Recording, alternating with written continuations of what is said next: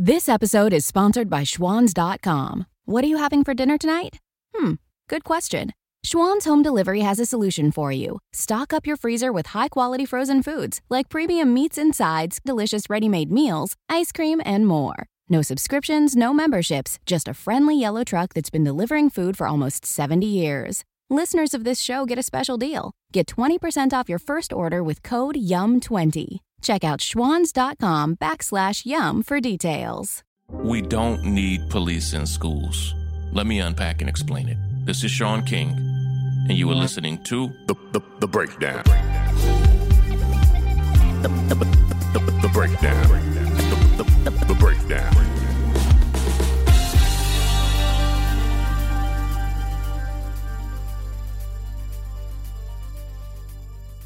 You already know this, but police target people of color, black people in particular, because of bias, both implicit and explicit.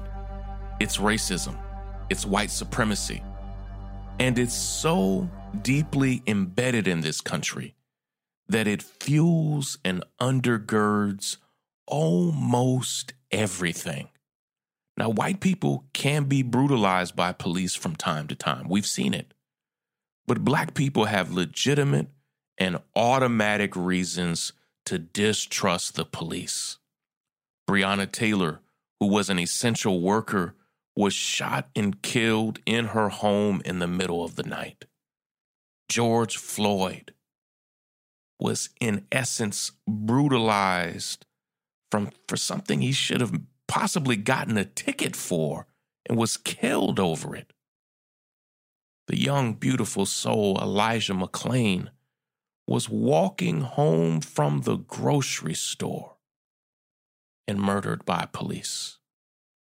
Ahmaud Arbery was hunted as he jogged, only to have police and prosecutors attempt to cover up his murder.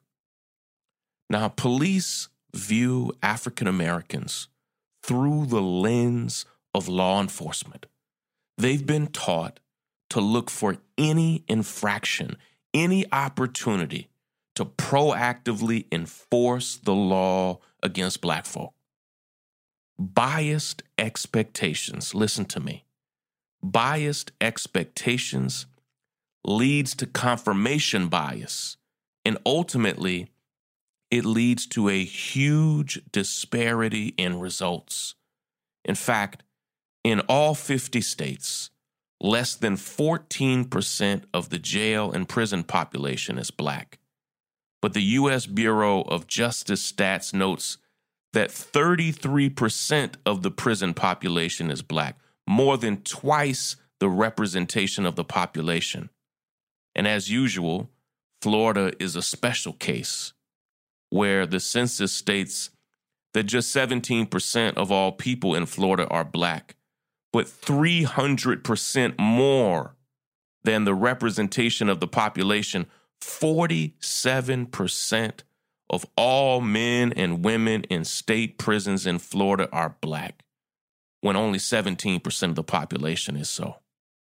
And even under the coronavirus pandemic, amidst all of these calls to decarcerate for the vulnerable people that are in jail and prison, people at high risk of dying of the coronavirus and low risk of reoffending, the disparity still persists. For example, more than half of Illinois' prisoners are black, but far fewer than half of those released because of the coronavirus have been black.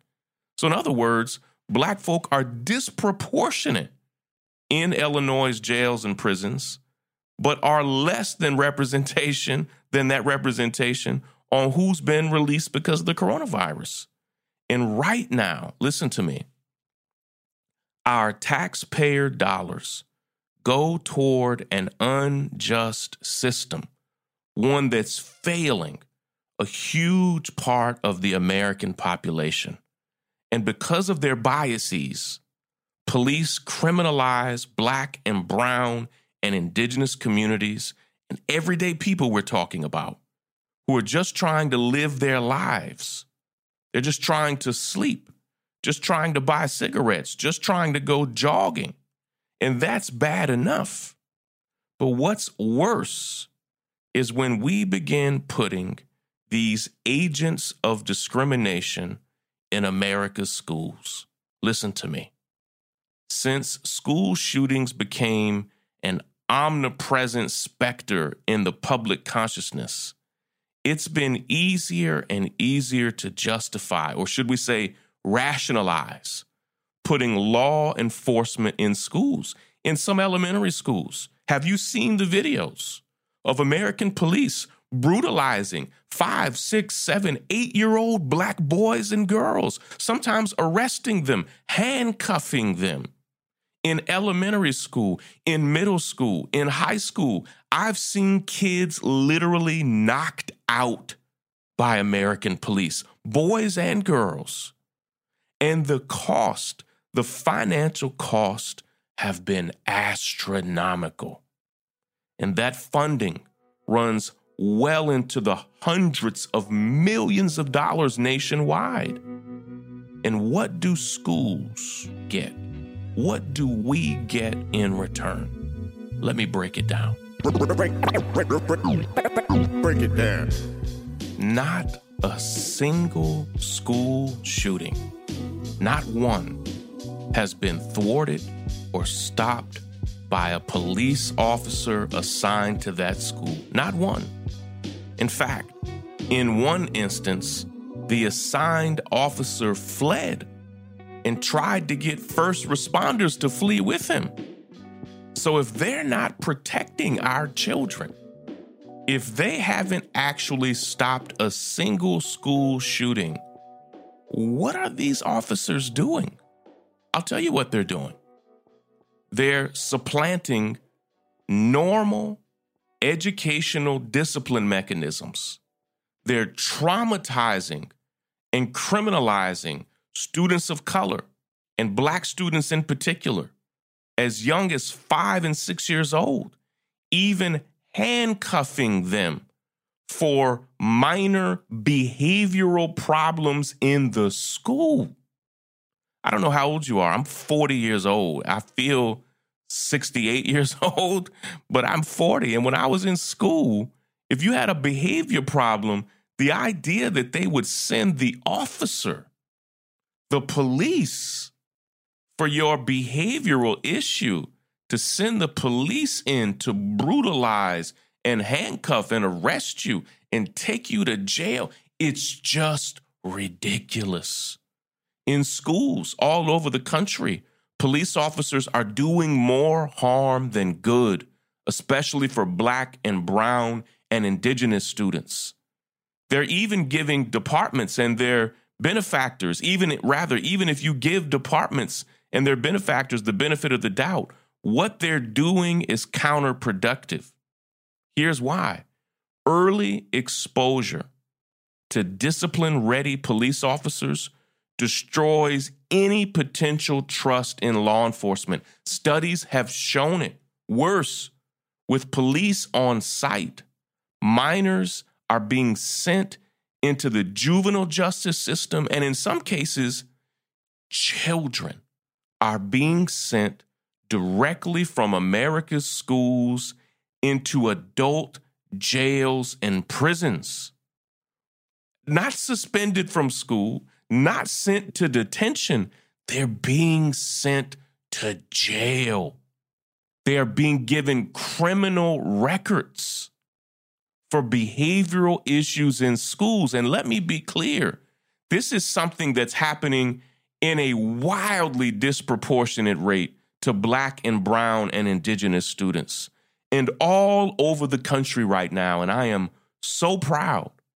From Charlottesville to Chicago, from Madison to Seattle and Oakland, teachers and school boards are calling for an end to police in schools. And some cities, including Minneapolis and Denver, have already passed it. It is done. They're the ones who see both school resource officers, they're just police officers in school, and students from day to day. And they know that without question, that cash, that funding would uniformly be better spent on counselors, nurses, and mental health providers for students. And here's the deal. Listen to me.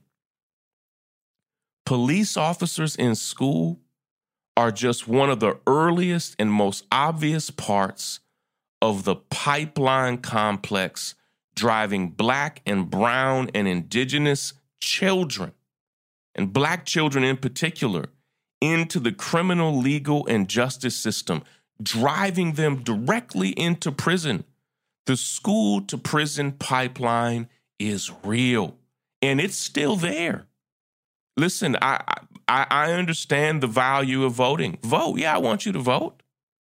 But this school to prison pipeline was built by Democrats and Republicans, and electing a Democrat alone does not destroy this pipeline. We've known how necessary it is to dismantle this pipeline, and the public has finally started to understand the root causes of the school to prison pipeline. In this massive undertaking, it begins by defunding the police and redirecting excessive budgets to alternatives to policing that actually work. We don't need them in our schools. Use that for after-school programs. Use that for job readiness and training programs. Use that for school counselors. I had school counselors from Los Angeles reach out to me yesterday and say that all over Los Angeles, they are canceling counseling programs for schools in budget cuts. And I'm like, oh, hell no. Now schools don't have counselors, but have police. It's time to not only defund, but to bench the police in favor of what we know works. And thanks to the horrible work of police unions, who have fought for police to get more and more work in more and more places, their role in society has spread everywhere. Officers are fueled by excessive funding, and they're emboldened to undertake shocking and violative approaches to community policies by using federal grants, and they're also using use it or lose it military grants, using military equipment. We see it all over the country. They've brought these attitudes and approaches not just into investigations, but into emergencies, treating our communities as virtual war zones. And here's the thing. This police-first model of dealing with community crises is a thing of the past, or it soon will be. It needs to be. Let's talk for a moment about how to forge a vision, an imaginative vision of public safety that includes freedom and safety for all. And what do we do with what we know about how to redirect these funds to non-law enforcement, first responders, and community-based, community-led solutions? Here's the thing. Non-law enforcement first responders are a common sense first step.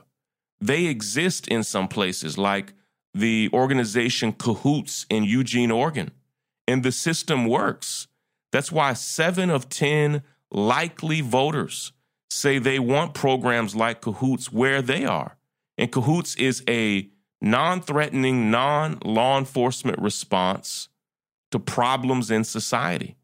That's why the same number, nearly 70% of people, want the right professional, not police, to respond when they call 911 for a family member experiencing a mental health crisis. When someone is having a mental health crisis, don't send the police.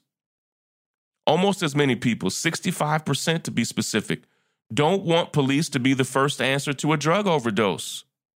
Send nurses, doctors, social workers, and experts, but don't send police with guns and badges. Don't.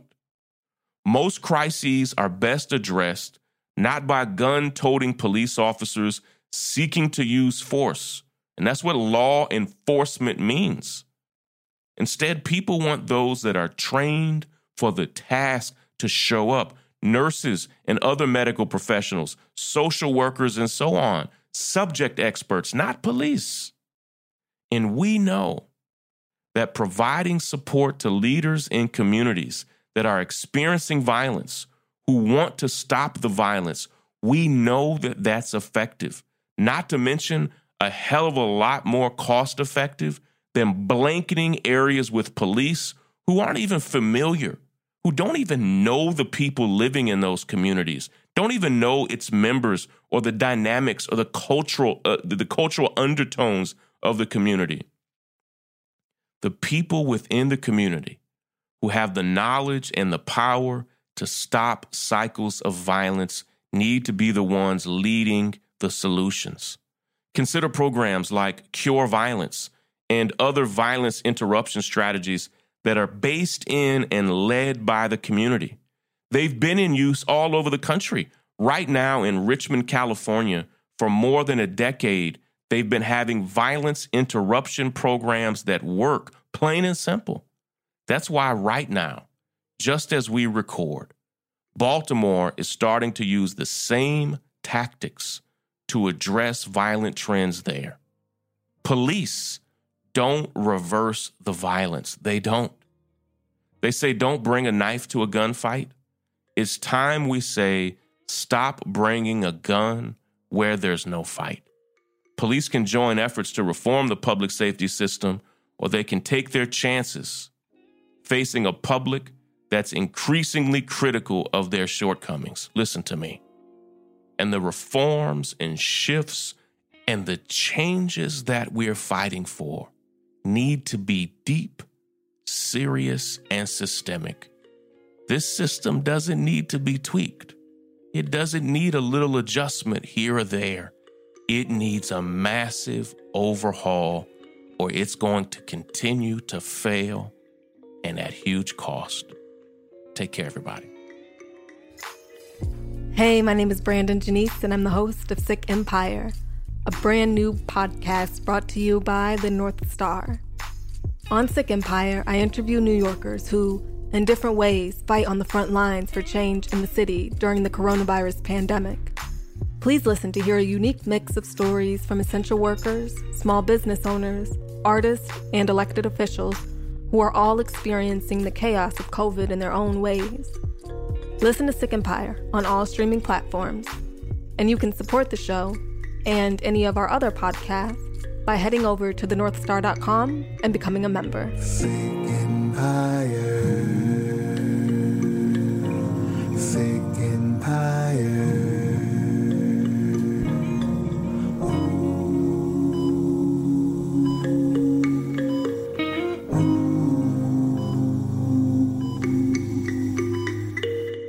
Break it down. The breakdown. The breakdown.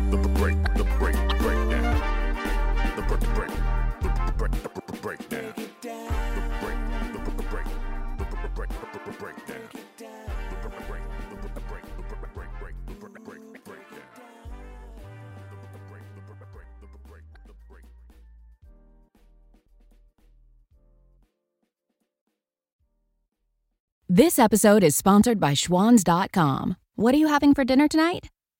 Good question.